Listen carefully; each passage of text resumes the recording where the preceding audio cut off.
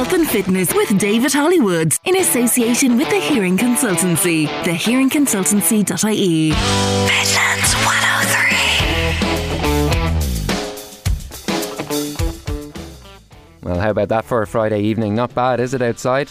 Well, if you're taking us with you for a walk, I much appreciate it. If you're listening to us on podcast, well, then you know you can get it on Spotify and from generally wherever you get your podcasts on your apps. We've got a cracking show coming up this evening. We're going to be talking to a Gaelic Game Changer from Offaly. Loads in this one. Chloe Farrell's been out and about, and she's going to be talking about canoeing and kayaking. Loads to learn there. And we're going to be looking at the issue of breastfeeding in Ireland. We have one of the lowest rates in the world. Why is that? And what are we missing out on?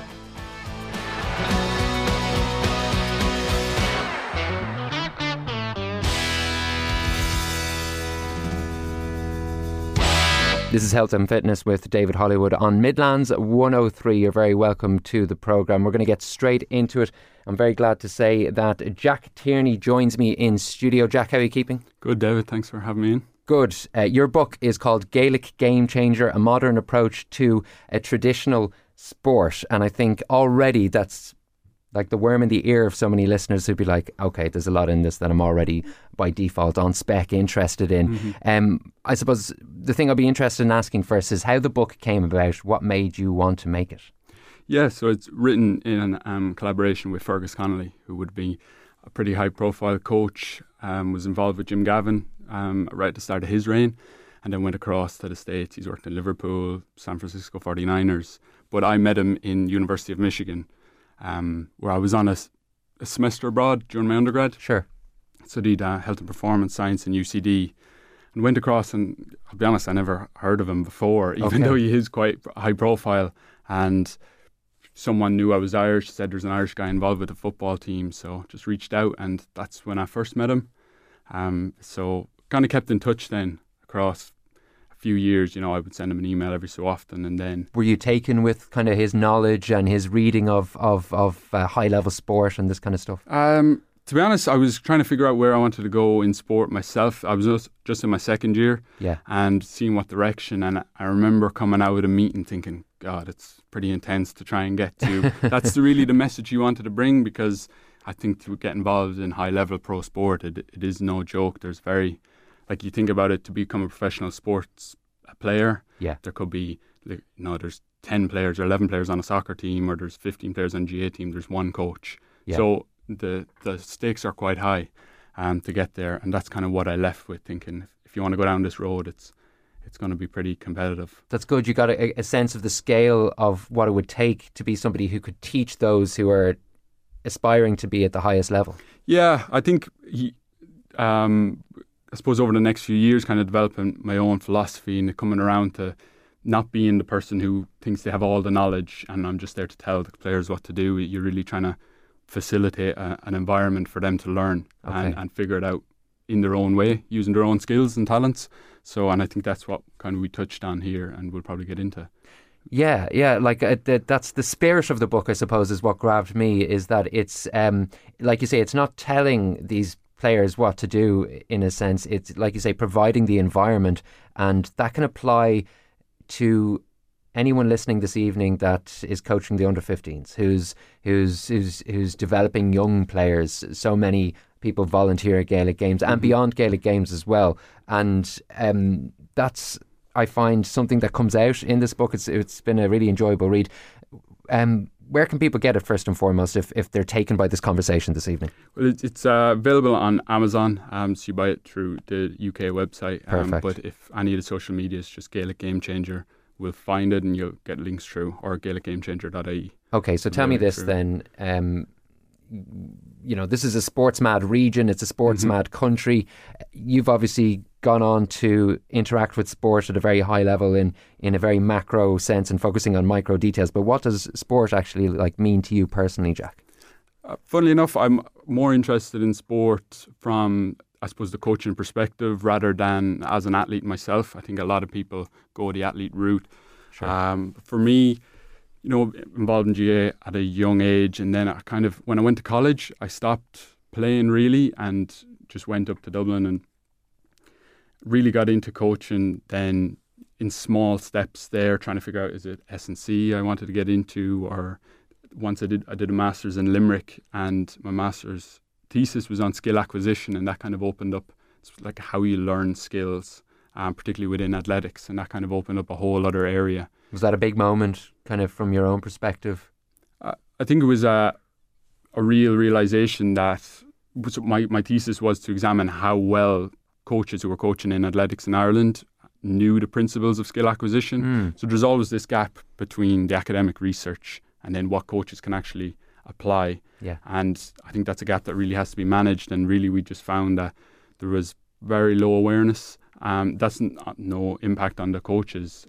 It's just, I think it's more on the academic side to try and translate that. To communicate it better. Absolutely, because coaches, by definition, either they're volunteering or they're working their socks off because they really care and they want to make this work. But there's a gap there between what's best practice as per what, say, scientific and academic research has provided and what's happening on the training field in our communities. Oh, for sure. And when you get onto the training field or you get on the track, like real life situations and real life things impact your practice. So you could read a paper and it could lay out, these are the best ways to set up a training session. But I was talking with one coach, and there's one particular thing in the book which says maybe you should focus on the pitch first rather than the gym if you're trying to do them in the same session, just being very game focused. But sometimes if it's November in Offaly, in Faithful Fields or wherever you're training, that's really not an option to have guys go out and get wet and cold and then try and get them in the gym after. So, real life does play into it, and you just got to do the best you can. But I think the awareness of the principles doesn't hurt. It can inform the correct decision, but you base it on what's reality and what's in front of you. You're listening to Health and Fitness with David Hollywood. I'm in conversation with Jack Tierney, who is the author of Gaelic Game Changer, a modern approach to a traditional sport. And the traditional sport we're talking about, GAA, Gaelic Games, Gaelic football and hurling. You've studied sports beyond GAA, and you've been abroad in that respect. What do you think GAA means to Irish society? I don't think I have any particularly unique takes on it. I like the setup of GAA, the parochial nature, playing for where you're from is hugely unique, and I think that's very evident when you start to look outside of GAA and you look at any other sports or Gaelic games, and just we're quite cognizant to use Gaelic games throughout it. I worked in ladies football, and they're not in underneath the same umbrella, and that's a political situation I don't even, not really going to go into, but it's just to be sure that the camogie, it's applicable to all sports and all the codes. But I think, when you're sitting down to write something like this, and Fergus is away in the States now, and we were going back and forth a lot, you do get really romantic about what it represents and what it can be. Yeah, exactly. I think that's a common sensation when people emigrate, for instance. Yeah. And it's why the word of the GAA is spread so well in those emigration hotspots. Oh, absolutely. I mean, if you go away and you show anyone any Gaelic games, people generally usually they're really interested immediately, and they can see the athleticism and see the level of skill that's on display versus another sport. When I was just in the States, I was watching some of the Six Nations, and there was, people around me who were like, you don't really get it, Rugby, it's harder. Just there's something about Gaelic games that really seems to capture people's imagination when they see it just for the first time. I think that's great to kind of re-engage with a sport through the eyes of someone else. It reminds you of what is pretty cool about it and what is great about it. What about the things that give you pause for thought or concern, considering the work that you've been doing over the years? I think the biggest thing for me is probably the balance. There's a tricky age when players, particularly they're 16 to 22, maybe in that age, especially when they get to 18, players who are performing at a high level can be involved in multiple county teams. There might even still be dual sport players at that stage. They go to college, to be involved in their college competitions, and as soon as they end, they might even be in. I know there's some rules around being involved between a senior and an under-20s grade. But sure, we see it with Charlie Mitchell with the Offaly Hurlers, for instance. He's got the provincial final on Wednesday with the under-20s.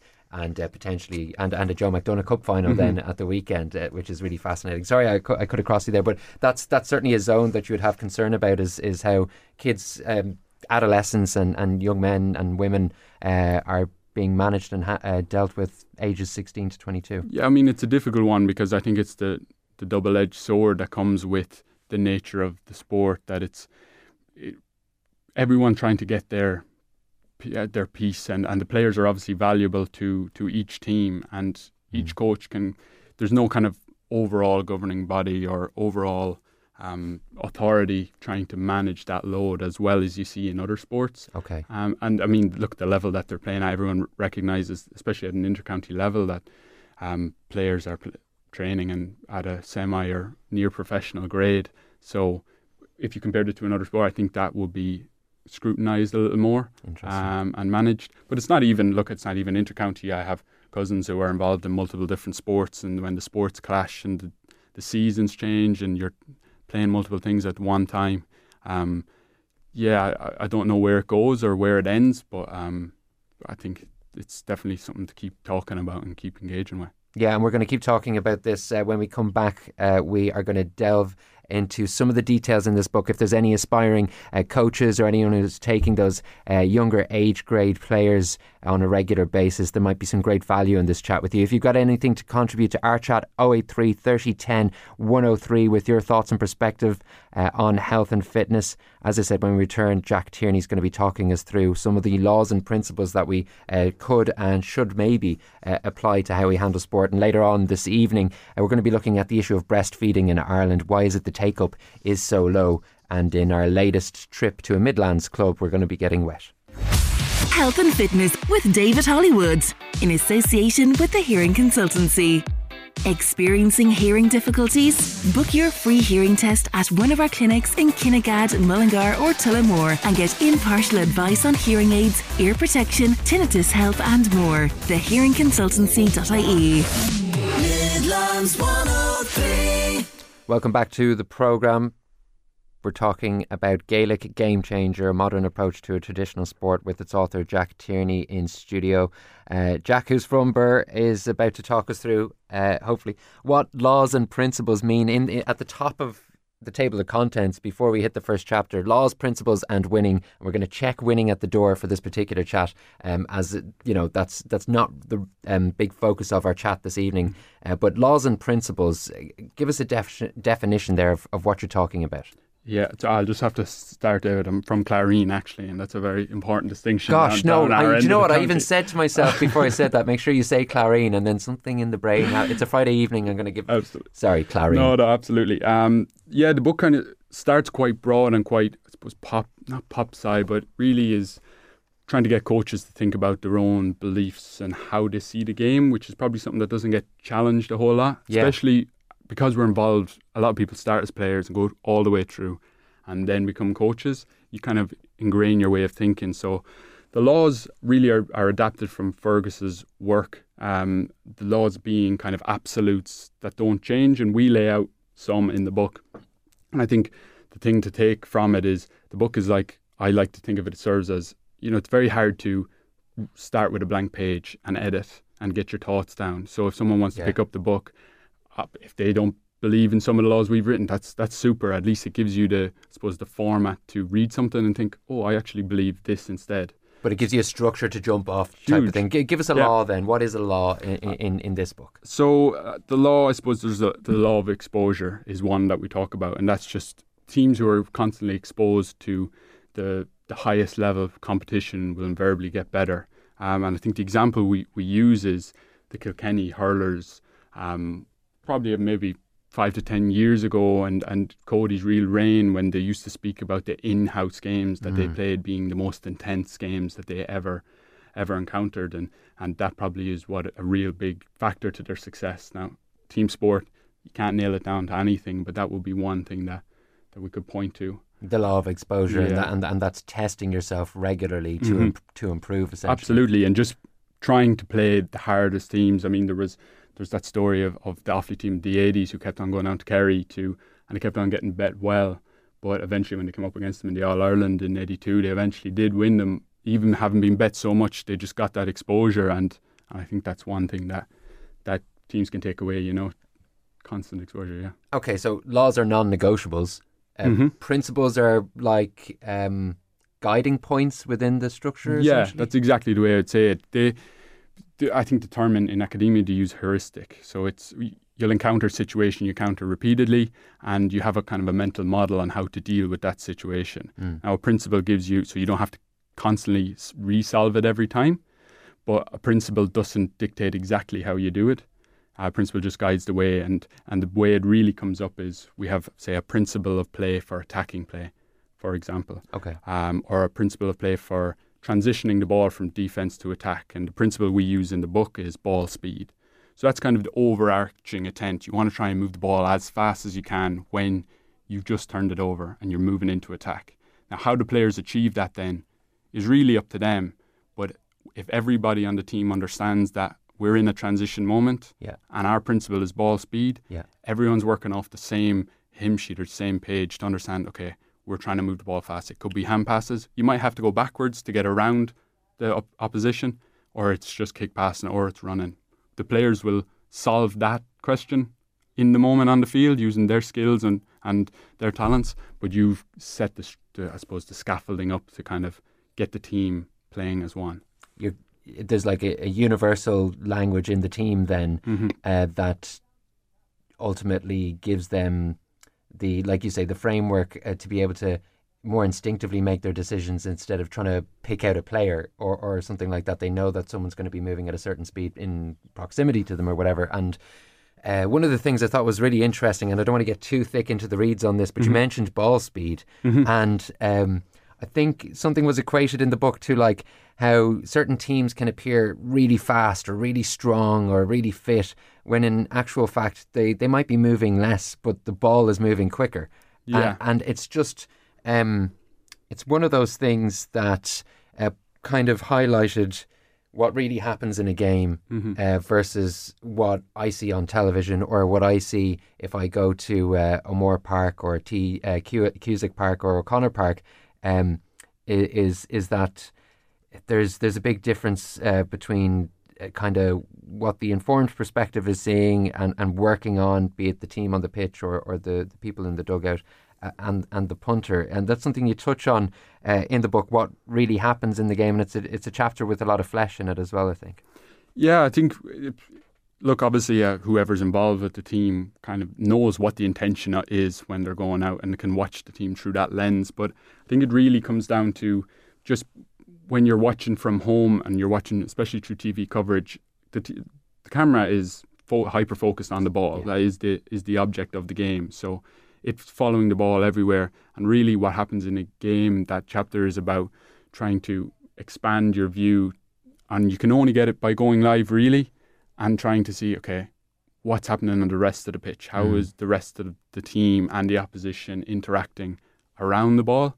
And that's really what determines, like, we're very conscious about keeping some quotes from, coaches from other sports to try and bring that perspective in. And there's a great one in there by Johan Cruyff, the Dutch coach and player. Yeah. And he says that it's not the player on the ball who dictates where it goes, it's the other 10 players moving. And that really kind of encapsulates that idea of zooming out, having a look at everything that's going on, and trying to see that whole picture is and he called it total football, and it makes so much sense when someone who has that vision is able to kind of flag it for us. And he's generations ago, but what he said was just so, it still holds true now, which hugely. I mean, they're the principles of, I think, team sport is a lot more, if you go and especially expose yourself to other sports. And like, this book is very agnostic of sport. You could actually, if you're involved in anything, even outside of Gaelic games, it's just very much about team sports, and a lot of the principles and a lot of the laws will still hold true. Yeah, that's what I wanted to bring to the chat today. Is it appeared to me, because you were able to draw so many expert perspectives in quotes from other sports, that a lot of these principles, for instance, can transcend what Gaelic games is specifically, and maybe just what dealing with a group of people is even. I think it could go beyond even sport in that respect. You're right on managing players' health and how coaching decisions can inform players' psychology, and naturally with sport, in your position, you tend to be working with young people, so there's almost a duty of care that's involved there. I'd be interested to get your thoughts on this. Like, how do you think players' health is being managed at the top end of the game, or like, for instance, we can touch on that, but would you have any concern about how players' health is being managed through the age grades in Gaelic games or other sports? I think that's really a case by case basis. I think to make a broad, I think overall I would say participation in Gaelic games is hugely positive for the most amount of people. I think maybe even not Gaelic games. I think, some people make the argument that maybe they're doing too much or at the top level, but I think unequivocally you'll see that people choose to go and be inter-county players, and that brings a certain level to it. I think a sport at any level, like super high level sport, really isn't healthy. Like you're looking at Olympics, that level of performance, and you're looking at like international level rugby. It's not good for your body. Like, no, it's not. It's not. People are really pushing themselves, and especially like at the Olympics, like them people are doing things that they're the only one in the world that can achieve that level, and it comes back to the amateur ethos of Gaelic games. Like when everyone aspires and is inspired by the inter-county game, where's the line at amateur? Where does it become less about the performance and just more about overall health, well-being, being part of a team? Managing health has got competitive context at the highest level. So a player's health kind of is directly related to how competitive you can be. So there's probably a good bit in the book for those who are looking at it from that angle as well. Yeah, and I mean, especially when you have to make a decision about a player as a coach, do they play, do they not play? Trying to expand your view and how many games is this player, how many teams is this player involved in? What are the long-term ramifications of they're 50-50 for this game? At the end of the day, everyone is amateurs and players are always going to want to play. And look, I'm not going to tell anyone to make a decision one way or another, but sometimes maybe the longevity, and that's one thing that we touch on. Yeah. That I think that should be a focus, especially in our game. Yeah, I mean, because for so many people it's a vocation, a calling, and something that if they kind of manage their playing the game, they would like to do it for over the long term, as long as possible, ultimately, like so many of us would do. We've got a couple points I would love to run through. So let's briefly talk about psychology. Say if you're coaching a team, the information you give them, when you give it to them, the level of intensity can kind of be broken down on a kind of week by week basis over plans and that type of thing, if it's like tactical and structural and that type of thing. I think that the core idea in it, and look, we stand, as we mentioned it, we stand on the shoulders of giants. It's really just an amalgamation of a lot of different ideas from different sports. But the core principle is that you try and improve holistically as a complete player and as a complete team a little bit every week. And so you go through a weekly cycle, and there's always a game on the weekend, and that's the test. It's the test of how well the players learn during that week and how well the coaches coach during that week. So in kind of contrast to, I suppose, traditional periodization, as it's called, which is you do 8 weeks of working on a specific thing, and the kind of the structured, like that periodization really came from Olympic weightlifting, and that's where it was developed within them sports, when you're competing once every 4 years and you have long periods to develop very specific traits. Okay. Yeah. But we're saying in a team sport environment, there's so much going on that we break it down into weekly cycles, and you're trying to work on just incremental improvement every week.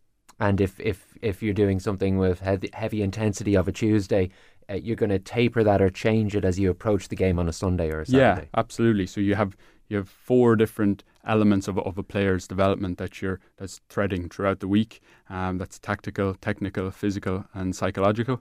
And the intensity of, I suppose, focus on each of those elements varies throughout the week. And what I was quite conscious of was to make sure that the book gave some sort of a blueprint that you could at least start with and adapt. Every coach can adapt to as they see fit. But at least we lay out why the blueprint's a certain way, And then if they can justify changing it, absolutely, I'd say go right ahead. But at least coming away from the book, you can come away with an actionable blueprint, and okay, I could implement this with my team, and this is why I'm doing these things this way. And if you need to change it because every situation is different, well, then that's the coach's job, really. It's for them to be able to judge based on who they're dealing with, where the context is, and all that type of thing. Absolutely, yeah. Coaches, as I said, they train young people, they deal with young people. What do you think are the most important things when it comes to younger people and their interaction with sport, and what coaches can do particularly?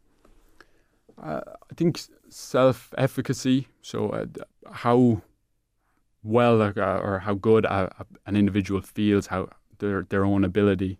I think nurturing that at a young age within sports, it's probably a big factor in why people continue to play sports versus dropping out. If you feel that you're good at it, and I don't think that needs to be determined by did you make the intercounty team or not.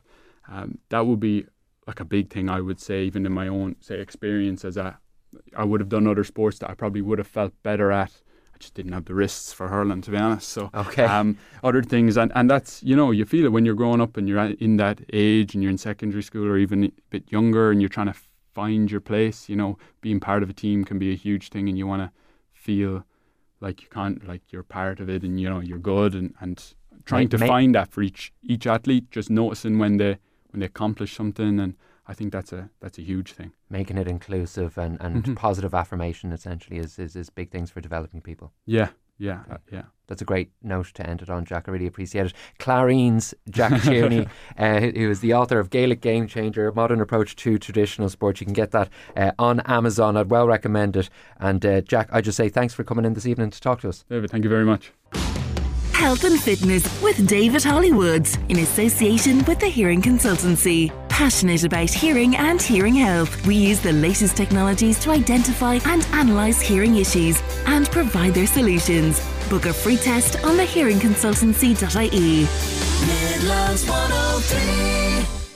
Now, it seems for the longest time, certainly as far as I can remember, best practice, the received wisdom is that breastfeeding is a positive thing and a good thing to do when you have a newborn. But in this country, there's a really huge cohort of people who don't engage with it. In fact, we're lagging behind so many other countries in the world in this respect. So it does beg the question, what exactly is going on the issue of breastfeeding in Ireland? Yasmin El-Kirshi is the chairperson of the Offaly branch for Cuidu, who are a breastfeeding support group. Yasmin, thanks so much for coming in to talk to us this evening. Lovely to be here. Tell me, how did it come about from your perspective to firstly interact with Cuidu and end up as the chairperson for the Offaly branch? Well, I had my son in January 2022 during COVID. My husband actually had COVID at the time when I was giving birth, so myself and my son were in isolation, and we didn't have COVID, but we were close contacts, so everyone had to be in full PPE gear to come in to see us. Wow. And I had always thought, I'd breastfeed. I thought, it's natural, it's easy, how hard could it be? Yeah. And anyway, I had a bit of a land because it was very hard. So at the end in hospital, they said the baby was hungry, so to give it some formula. So by the time I'd left the hospital, my baby wouldn't breastfeed. I was pumping, I was given formula, and I continued doing that for about 8 weeks. And I honestly was broken. And I was looking for support, and there was no breastfeeding support group in Offaly. And I had emailed like the head of the HSE, breastfeeding support, everybody. Anyhow, as it happened, I actually almost got mastitis. So I got very sick, and I was put in contact with our public lactation consultant. Offaly, we have a public lactation consultant. Okay. And she helped me to start to breastfeed. And then from 8 weeks on, I started to exclusively breastfeed. And it was like starting all over again, except I was 8 weeks more exhausted than I was at the beginning. And I just really, really needed the support. So I was at the FET in Mullingar, and I happened to put on the lactation consultant from Mullingar Hospital. And I hadn't recognised her, and she hadn't recognised me because we'd never actually seen each other without full PPE on. That's gas. Yeah, so then I'd said to her, we really need something. She goes, I actually know a Cuiju breastfeeding support counsellor who's been trained, who's waiting for somebody else to help her set it up. Wow. So I met Carolina Vonau. She's the person who co-founded it with me. And so the rest is history. We're the youngest Cuiju. Okay. And Cuiju has 26 branches in Ireland. And we're the babies of that. We started on the 25th of August, about 2 weeks after myself and Carolina met. And so we've been going strong and it's been fabulous. We've had great support. We have a big committee. In June now, we have 4 people going on to train as Cuiju breastfeeding counsellors. That's a 2-year training. So from our branch. Yeah, it's huge. And, that's all volunteer run. They'll be volunteers as well. It must be an unbelievably brilliant feeling to have come in at the ground level on this and see it grow. It's unbelievably great because I know what it's like to need help. Yeah. And it's just unbelievably great that we're able to support people. And whatever their breastfeeding goals is, you don't have to do with whatever that person wants to do is what we're there to support them with. And like some things we can help with, some things we will signpost you onto different services. But the other thing is we've made friends, like lots of friends of fantastic women, And I think for women in Ireland particularly, there's this dynamic that exists where problems in relation to health can oftentimes be gone through on their own island. Absolutely. And sometimes the supports and the health services fall short for them. And having those support groups is a real vindication of what you're experiencing. Absolutely. And the thing is, if you are in someone like me who was, it's called triple feeding when you're trying to feed, pump and give formula. So you have 3 different jobs to do while looking after a newborn. And when you say to someone else and they say, oh, I've been through the same, it's such a weight off your shoulders, and you can say like, I was just so exhausted and I felt so broken, and when someone else says, oh, I totally know what you're going through, that's an amazing thing. It is, like you say, it's like kind of a vindication, right? Because it's just not represented in the advertisements or the idealism that surrounds motherhood. No, yeah. So coming up very shortly indeed is Cuiju Week. Yeah. So what's this for? What's it about? So Cuiju Week is really it's a week where we celebrate Cuiju. Yeah. And the volunteers and all our members. So it's next week from the 15th of May and to the 21st of May. And we have some of the Cuijus around have events. We're doing a lot of stories about different people in our group that have breastfed and their story on social media. It's just a nice week to celebrate us. And obviously to get so people know, about Cuiju and the fact that we do support mums out there that are breastfeeding. I know, like my granny was sending me when I was having trouble with my breastfeeding, she's sending me pictures of support groups that she'd seen in her local, public health nurse or whatever. So it's great just to get the name out there. Absolutely. And if anyone is looking to interact with Cuiju, aside from the website, there's meetings that take place throughout the Midlands, Offaly, as you said, and are here representing Laois, Mullingar, Athlone, Ballinasloe, Naas and Roscommon. There's also Zoom meetings that can be done as well. Yeah, they're free to join and you can join them from anywhere. They're on our website or they're on our social media every week so you can see. The statistics in this country regarding breastfeeding are mind-blowing. They are, aren't they? What's going on in that respect? I give you the breakdown. So about when in hospitals, there is about 62% of babies are breastfed at work. Breastfed at birth. Well, they should be breastfed at work to a certain degree, but not happening. It's a bit of work to do it. But that would be compared to about 90% in Australia and 81% in the UK and America. It's a huge gap. Huge gap. But then this is the really shocking thing. So you start off at 62%. By the time they leave hospital, you drop to 37%. So that is with all the support that you should have at hospital, right? You're dropping to 30. It's almost half. Then by 3 months, that drops to 31%. This would be the lowest in Europe. And then by 6 months, the number drops in Ireland to 6%. The EU average would be 25%. The worldwide average is 38%. The WHO thinks that we're amongst the worst breastfeeding rates in the whole of the world. Well, that is an absolutely bonkers set of statistics.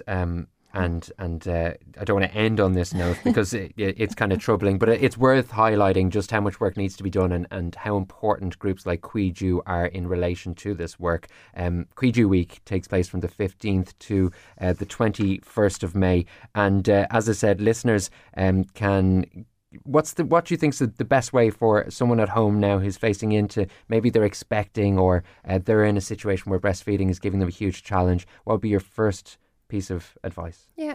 So if you are thinking of breastfeeding, come along to any of the groups. It's not just for moms that are breastfeeding. We also have pregnant women who come who are thinking about breastfeeding. And then the other thing is you can come into the groups. You can call our breastfeeding counsellors. If you go to Cuidiú online, you can get a full list of all the breastfeeding counsellors and you can call them. Just have a chat. Great. Yasmin El-Kirshi is the chairperson of the Offaly branch of Cuidiú. Thank you for coming in and talking to us this evening. Thank you. Health and Fitness with David Hollywoods in association with the Hearing Consultancy. Passionate about hearing and hearing health, we use the latest technologies to identify and analyse hearing issues and provide their solutions. Book a free test on thehearingconsultancy.ie. Midlands 103. In our latest Midlands Club profile, it's another chance for you to do something a bit different. What about canoeing and kayaking? I've never been able to nail down in my head what the difference is between them. So our health and fitness reporter Chloe Farrell started her chat with the owner of Lilliput Adventure Centre in Westmeath, Frankie Wright, with that very question. Kayaking and canoeing, they're quite similar in a lot of ways, but very different in other ways. And basically canoeing would have been the first form of transport on water back in many years ago. And you would have remembered the North American Indians would have carved out trees and used them as sort of dugout boats, they were called, or whatever. Over time, a few of them, when they were hunting, got a little bit lost and ended up over around the Greenland areas and the areas of Eskimos and so on. So they thought this was a great idea for going hunting for fish. They started using them and realised, Jesus, we're getting cold here very, very quickly because of the water splashing in on top of them. And as a result of that, they started putting pelts of animals across the open space and closing it in around themselves to keep themselves drier and warmer for a longer period of time. And as a result of that, the open canoe developed into what we call now a closed cockpit kayak or a closed cockpit canoe. So the difference in the two of them essentially is that one of them you're actually sitting inside it and your legs are enclosed, and the other one it's just a big open space that you paddle off.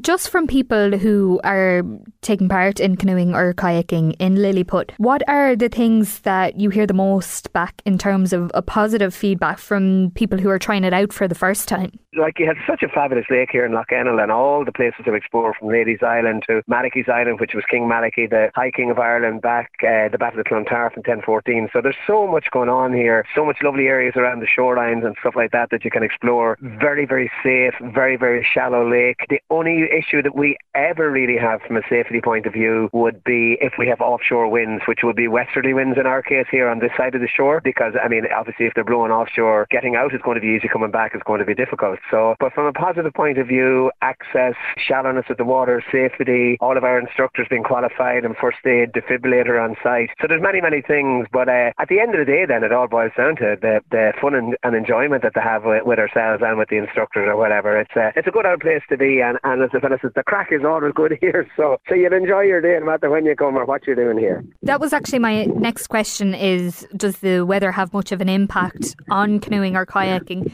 So if the weather is extremely bad, could you not go out, or does it just make it a bit more difficult?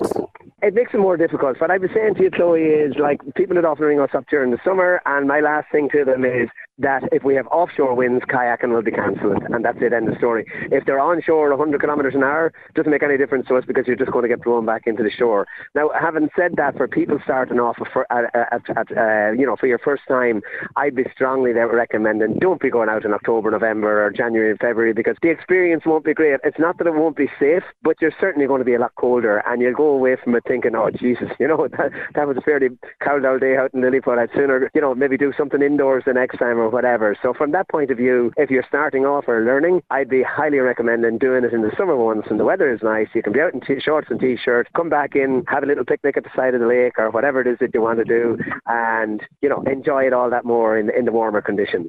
Is there a certain type of person that can do canoeing or kayaking, or who would it suit? No. Kayaking and open canoeing is suitable for everybody. I mean, we've actually taken out on numerous occasions. There's a lot of adventure centres don't. Maybe for insurance, maybe because it can be a little bit more awkward to do it or whatever. But I mean, we've actually have wheelchair users out on it with us on the water. We've actually have blind people out. So like, we'd be very accommodating for everybody. It's a simple process. There is always this thing about, if you can't swim, you shouldn't be canoeing. In my opinion, you have a buoyancy aid on, you're going to be perfectly safe in the water, And I mean, if you want to take that to the other extreme, are you going to say to somebody, because you can't fly, you can't go on an aeroplane? Like, I mean, they're two totally different sports. Certainly being able to swim is going to give you more confidence, and you're going to be a lot more capable of doing things, when it comes to capsize drills and stuff like that. But when you have life jackets on and stuff like that, it's not a problem. And, we quite often, particularly with our school tours, we quite often have maybe children who'd be a little bit nervous about the water, or maybe not too good a swimmer or whatever, and opt not to do it. And after 10 minutes watching the other children in the school doing it, and they see that the water is shallow, they have life jackets on, everything is good. And, quite often by the end of the day, we can have children that had no confidence in the water, in swimming with a life jacket on. So no, it really is open for everybody. And what different levels do you offer at Lilliput? Some of our instructors here are up to level 5 instructor now. So you're talking glacier melt rivers in the Alps, or in the likes of Norway and Sweden and stuff like that. I mean, you can develop from the lake here, learning all your skills, your capsize drills, your Eskimo rescues, how to do all the different bow rudder turns, stern rudders, and then when you have all of them pretty confidently, then we can move from here down to the Inny, which is a river. We go down to a section in Ballymahan, which is, it can get up to grade 2, sometimes grade 3 waterways. So it's moving water with stoppers and weirs and drops on it, and that becomes exciting then, really, really exciting. Now, having said that, there are lots of people that just enjoy paddling on calm water, going out, getting away from the whole lot, no noise, no sound, no music, and just enjoy the peace and quiet. So it really is, every level can be catered for. And just with it, again, for people who are becoming more advanced with it, do you find that there's many kind of health aspects that it helps improve? Health-wise, well, it's a fantastic activity. I mean, you're outdoors, it's aerobic, it's upper body, and the one thing that it works that a lot of sports don't work. Even now, I do duathlons and stuff like that. So cycling and whatever are not really conducive to working with your core. That's sort of something you have to do separate with strength and conditioning or whatever. But kayaking, by the nature of it, that you're sitting vertical, you have no back support. Some people use back support, but you still have to depend on your core to keep you upright and keep you straight. Then you're doing all your shoulder work, your upper chest work, your pecs, your lats. Everything is getting exercise. And then you have the aerobic side of it as well, because particularly if you're racing and competing, it can be quite tough. And, so a lot of the top paddlers would do a lot of aerobic work alongside their kayak and training program. For people who aren't interested then in the more strenuous kind of paddling, is there a more relaxing route they can go that may even benefit their mind? Oh God, absolutely, absolutely.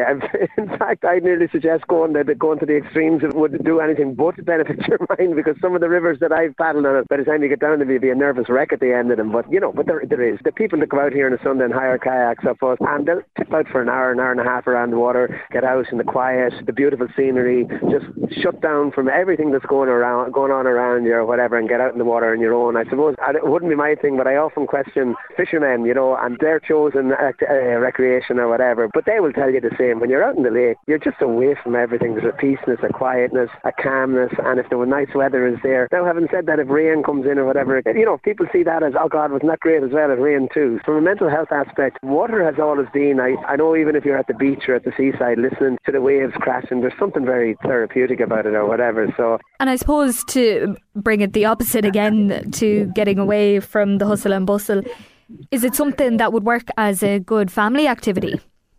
Oh God, yes.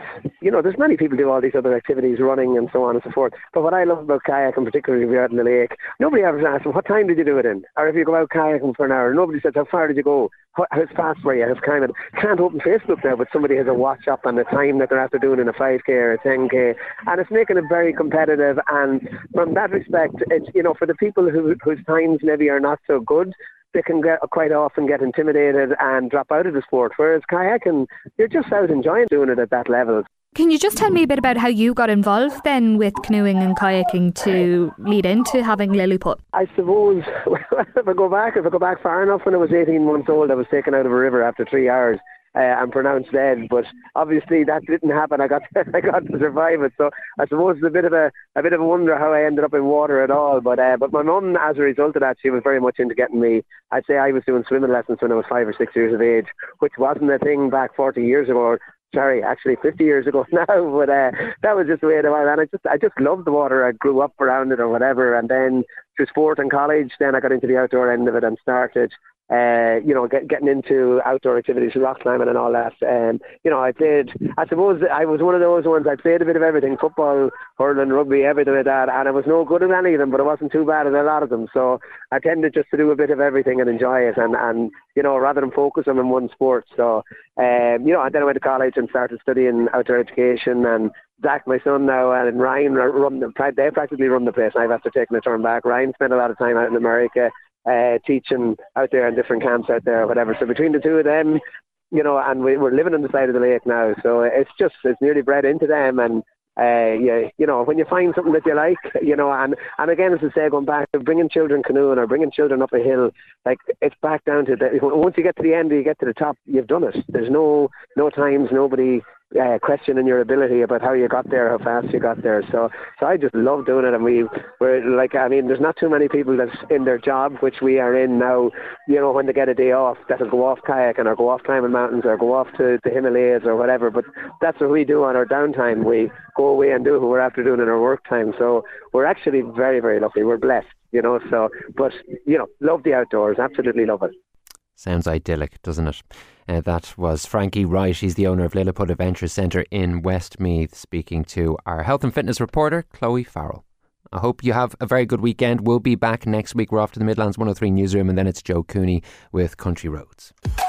Health and Fitness with David Hollywoods in association with the Hearing Consultancy. Passionate about hearing and hearing health, we use the latest technologies to identify and analyse hearing issues and provide their solutions. Book a free test on thehearingconsultancy.ie. Midlands 103.